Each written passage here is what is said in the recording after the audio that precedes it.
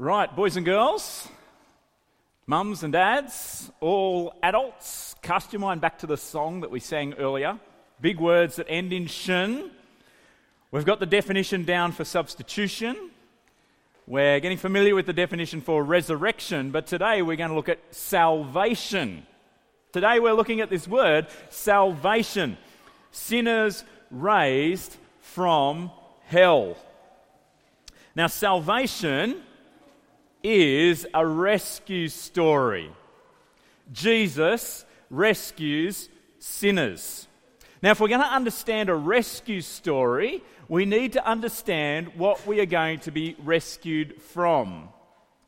A couple of months ago, we went to Wet n Wild up in Sydney. And everywhere at Wet n Wild are lifeguards, lifesavers. I never needed a lifesaver. I never needed rescuing. I was never in any kind of danger. But in the world, we are in danger. We are all in need of rescue. And to understand the rescue, we need to understand what we need to be rescued from. Just a moment ago, we read from Ephesians chapter 2. Okay, look at the bold words that are there. These are the things that we are rescued from. This is the dangerous situation that we are all in. The Bible says we are dead in our transgressions and sins. We have followed the ways of the world. We are disobedient. We are deserving of wrath. That's God's wrath. This is what we need to be rescued from. We need God to do something for us. We need God to save us because we are sinners. Whoa, we're sinners? We're not really comfortable with people calling us sinners, are we? You know, if you were to say at school, if you were to tell somebody, hey, you're a sinner, that's a bit of a bullying kind of insult, isn't it?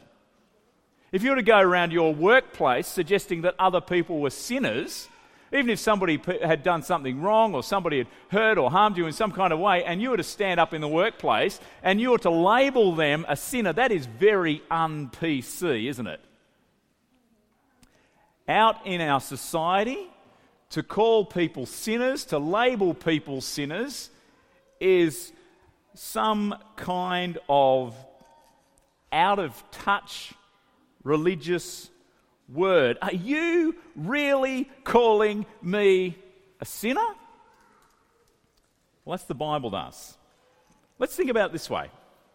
Imagine God's world, the world that God has lovingly made. Imagine it as a beautiful, still pond.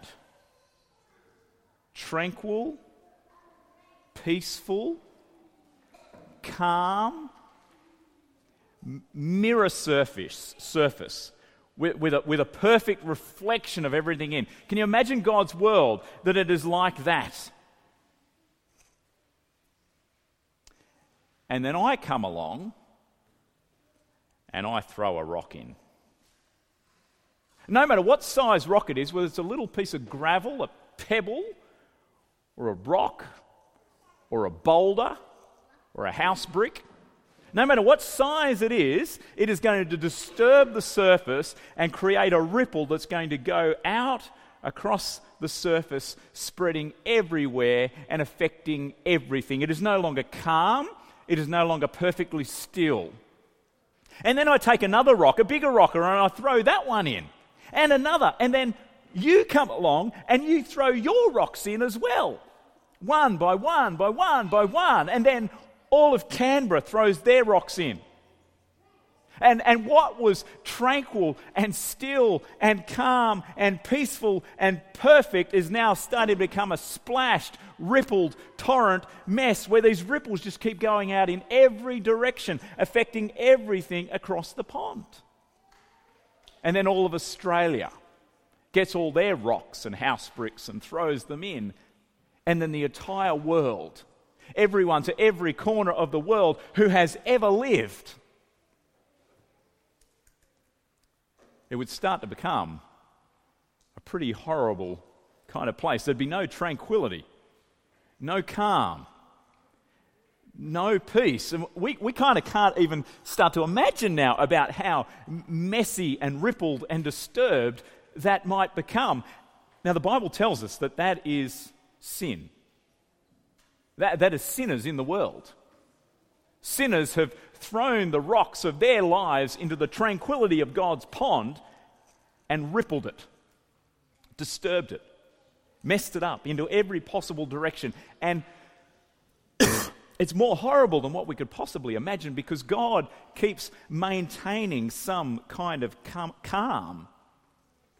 But at the end of time, the Bible tells us that God is going to leave the world in the pond. And as God leaves the world in the pond, he is going to throw his own rock of judgment into the pond. And that is what the Bible calls hell. Now, this is what we need to be rescued from. Salvation is the rescue story. Salvation is what God does through Jesus to rescue sinners from the rippled pond, to be saved from hell. Sinners saved from hell. See those words in 1 Thessalonians? God did not appoint us to suffer wrath, suffer God's judgment. Be there in the midst of the pond when God throws his rock of judgment in, and to experience all the other ripples of mess that sinners have caused. God did not appoint us to suffer wrath, but to receive salvation through our Lord Jesus Christ. He, Jesus, died for us so that whether we are awake or asleep, that means whether we're alive or whether we've already died and we've been buried or cremated, Jesus died for us so that whether we are awake or asleep, in the end, we may live together with him. This is the rescue story. Jesus died so that we might be saved into life with Jesus. Now you've got some experience with this next thing, Easter eggs. How many Easter eggs do you think are too many for one person to eat? I looked up the Guinness Book of Records. In 2007, the world record was set for the world's biggest Easter egg hunt. In Florida, in New York, 501,000 eggs were hunted for. In 2014, a lady, a lady set the world record for how quickly you can eat 50 Cadbury cream eggs. Hand up if you think it was 10 minutes. 2 minutes? It was 6 minutes. 6 minutes to consume them. But her record for consuming one Cadbury cream egg stands at 1 second. She can kind of swallow them whole. Look her up on the internet. She's got a video teaching you how to do it. That's got a warning, which I should add, boys and girls and dads, speed eating is not recommended. How many Easter eggs did you eat last week? Who wants to have a go at our record? Ollie? You ate about 20. Joel? About 10. Ellie? About 2. Who else is going to own up to something? Sean, how many eggs did you eat? 2? 2? That's any more than 2? Oh, sure, there's heaps of people hiding information here. Okay, how many Easter eggs are too many for one person to eat? Hang on, somebody here won over 300 in an Easter egg guessing competition. Did you eat them all, Renska? No, you shared them out, didn't you? Is this too many for one person to eat? Yes? No? We're undecided. There's a lot here. How many is here, Isaac?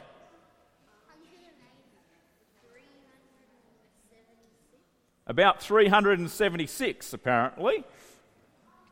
That's probably a bit too many for one person to eat. Easter eggs, great things. Chocolate is good thing. A good thing from God that's combined these bits and pieces of raw ingredients together into something that we can eat. I don't particularly love them myself, but they seem to be pretty popular at Easter. But we can have too much of a good thing.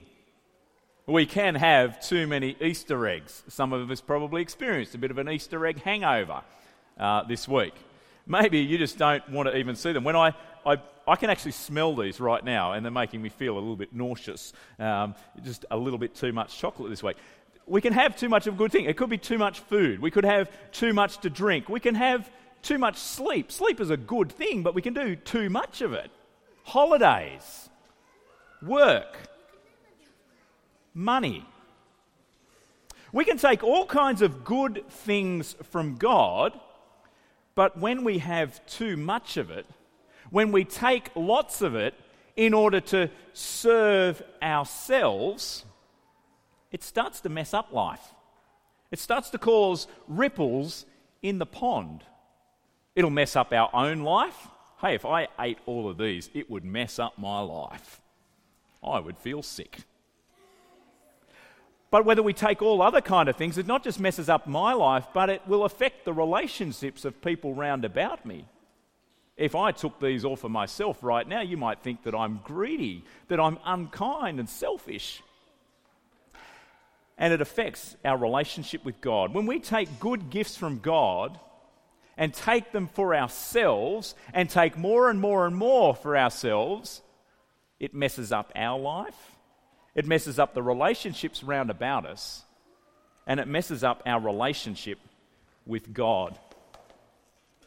Now, once there was a man who did just this. He took a good gift from God, and he took more and more and more, and he took it just for himself, and it messed up his life, it messed up the relationships with people round about him, and it messed up his relationship with God. The Bible tells us that he's a tax collector. He's a chief tax collector. He was a very wealthy man. He was a cheat. And the Bible calls him a sinner. Is there somebody who'd like to come and hold this up for me? Yep, up you come. The Bible tells us his name is Zacchaeus. Excellent. You just hold that right there where everyone can see it. The Bible tells us that his name is Zacchaeus, a very wealthy tax collector, a cheat, a sinner.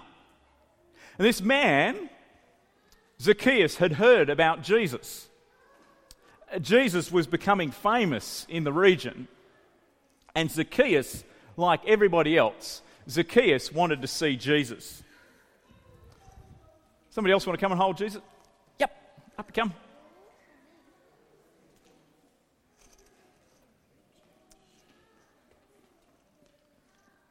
Here you go, stand up there. Hold Jesus up nice and high. Now Zacchaeus had a problem though. He wanted to see Jesus, but Zacchaeus was short. The guy who most wanted to see Jesus was the guy who was the most unlikely to see him because he was short. Zacchaeus had an idea. Many of you have heard the story before. As Jesus was coming into town, Zacchaeus, the short man, the wealthy man, the tax collector, the cheat, the sinner, do you know what he did? No? What would you do if you're short and you wanted to see somebody? Some stilts or something like that. That's what he did. He climbed up a tree. So let's put him right up high. Okay, Zacchaeus climbed up a tree so that he could see Jesus. Jesus came along the road, and Zacchaeus didn't just see Jesus, but Jesus stopped right underneath Zacchaeus. And Jesus said, "Zacchaeus, come down, because I'm going to go to your house today." You want to head over there with Zacchaeus? Come down out of the tree, Zacchaeus. Excellent. Jesus and Zacchaeus went into the house, and we don't know a lot of the details about what happened in the house, but something changed for Zacchaeus. Zacchaeus decided that he wasn't going to be a cheat anymore. Everybody that he had ripped off, he was going to pay them back and more. He was going to give it back. He was going to let go of the grip that he had on money. He wasn't going to take for himself and mess up his life, mess up the relationships around him, and mess up his relationship with God, but he was going to give back. We don't know all the details, but from what Zacchaeus did, Jesus then said, "Today, salvation has come to this house."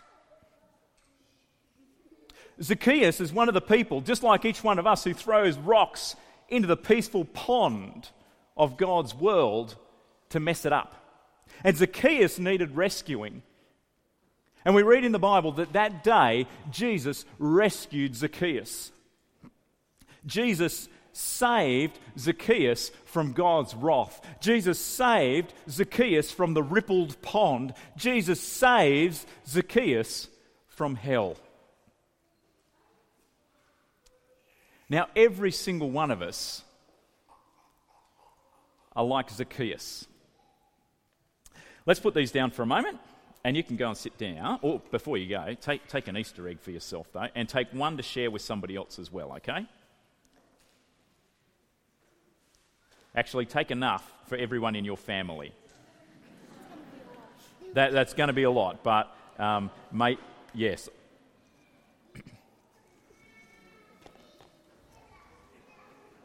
Excellent. Give them a clap. They did very well. Every single one of us are like Zacchaeus. Every single one of us are rock throwers.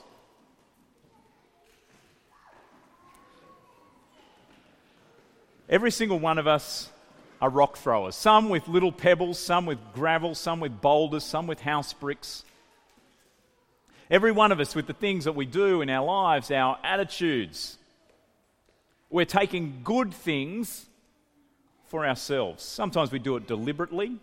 Sometimes it's a mistake. But we can feel the disappointment that we have of serving ourselves. It messes up our life, our relationships with others, and our relationships with God. Like Zacchaeus, we're all contributing to the rippled pond. But though we're like Zacchaeus, what Zacchaeus shows us is that it's possible to be saved from that. It's possible to be rescued. And this is why Jesus came. We saw in these verses in 1 Thessalonians, you say the bold words when we get to them, okay? Boys and girls, can you read the bold words there? God did not appoint us to suffer wrath, but to receive through our Lord Jesus Christ. He died for us so that whether we are awake or asleep,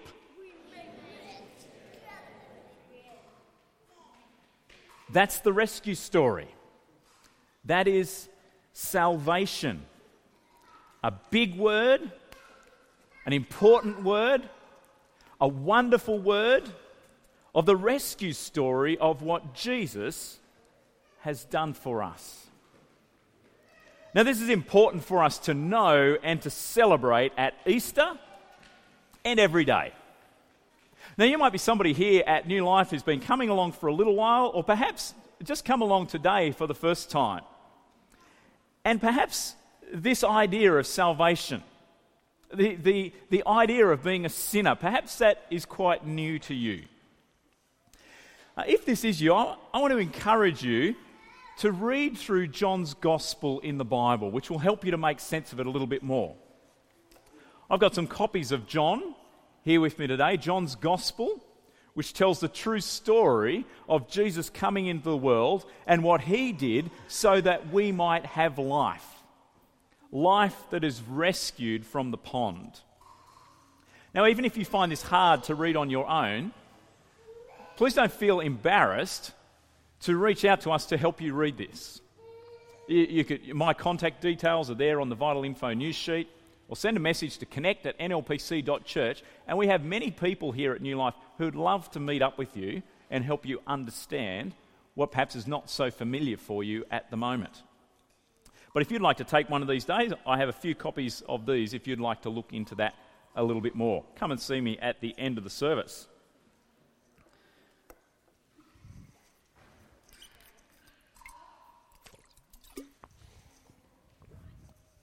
But perhaps there's some people here today who are really like Zacchaeus. People who know that you have thrown stuff in the pond.